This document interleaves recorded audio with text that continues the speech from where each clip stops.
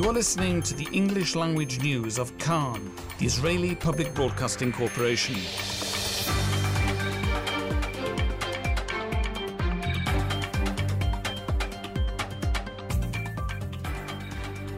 Good afternoon, it's 2 p.m. in Israel on Sunday, the 4th of October. This is Mark Weiss with the top news at this hour. The percentage of patients that tested positive on Sunday indicates that the national lockdown is starting to work. Some 2,557 patients were diagnosed with the virus Saturday out of 24,781 who were screened, meaning 10.3% positive results.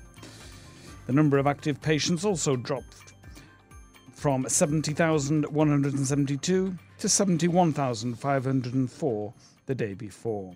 Since midnight Sunday, 85 people tested positive for the virus. In the last few days, the rate of infections has been steadily declining. On Wednesday, the infection rate was 13%, on Thursday 12%, and on Saturday around 11%. Nonetheless, 10% is still too high and dangerous, according to a report published Sunday morning by the Coronavirus National Information and Knowledge Centre, which is overseen by the IDF. Environmental Protection Minister Ghila Gamliel revealed late Saturday evening that she had tested positive for the coronavirus. A top Israeli rabbi who repeatedly urged his followers to continue study and prayer in violation of coronavirus mitigation efforts was Friday confirmed to have COVID-19. Rabbi Chaim Kanievsky, aged 92, is considered a leading authority in the Lithuanian ultra-Orthodox community and has hundreds of thousands of followers.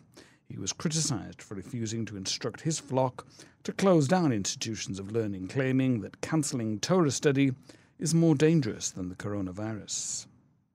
A total of 38 protesters against the Prime Minister were arrested on Saturday night as clashes broke out in Tel Aviv after violence erupted at a handful of protest locations amongst the 1,000 throughout the country. Police released 37 of those arrested, all taken from the Tel Aviv protests on Sunday morning. One protester was kept in police custody under suspicion of attacking police officers. He will be brought to court today to have his arrest extended. There was a number of attacks on protesters throughout the country, including a woman who was attacked by a man who opposed the protests in the Ramat Chayal neighborhood of Tel Aviv. Knesset member Ofer Shelach from the opposition Yesh Atid says he will convene a meeting of the Knesset State Control Committee on the conduct of police at protests against the Prime Minister. He said the police conduct at tonight's demonstrations crossed a reasonable line, speaking last night. At the first opportunity, I will convene the committee for a thorough inquiry into this bizarre behaviour. He said the behaviour of the police was a direct result of what he called the madness of Bibi's war on demonstrators and the total capitulation of blue and white to this madness. He also urged people who are fined not to pay those fines. We'll see them bring thousands of protesters to court, he said. I and every honest elected public official will be there to fight for you, Shelach said. Amid mounting political instability and the resignation of a blue and white minister over the Prime Minister's handling of the corona crisis, Foreign Minister Gabi Ashkenazi said threats by the Prime Minister about elections were a threat to the public, not to blue and white. Ashkenazi was speaking following the resignation of Tourism Minister Asaf Zamir on Friday, who said again Saturday night that the coronavirus epidemic in Israel could not be resolved until Prime Minister Netanyahu leaves office because of his focus on political concerns. Likud said that blue and white needs to decide whether it is fighting the virus or fighting the government.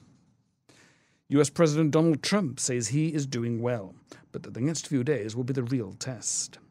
He posted a video on Twitter ahead of his second night in hospital, where he is being treated for COVID-19.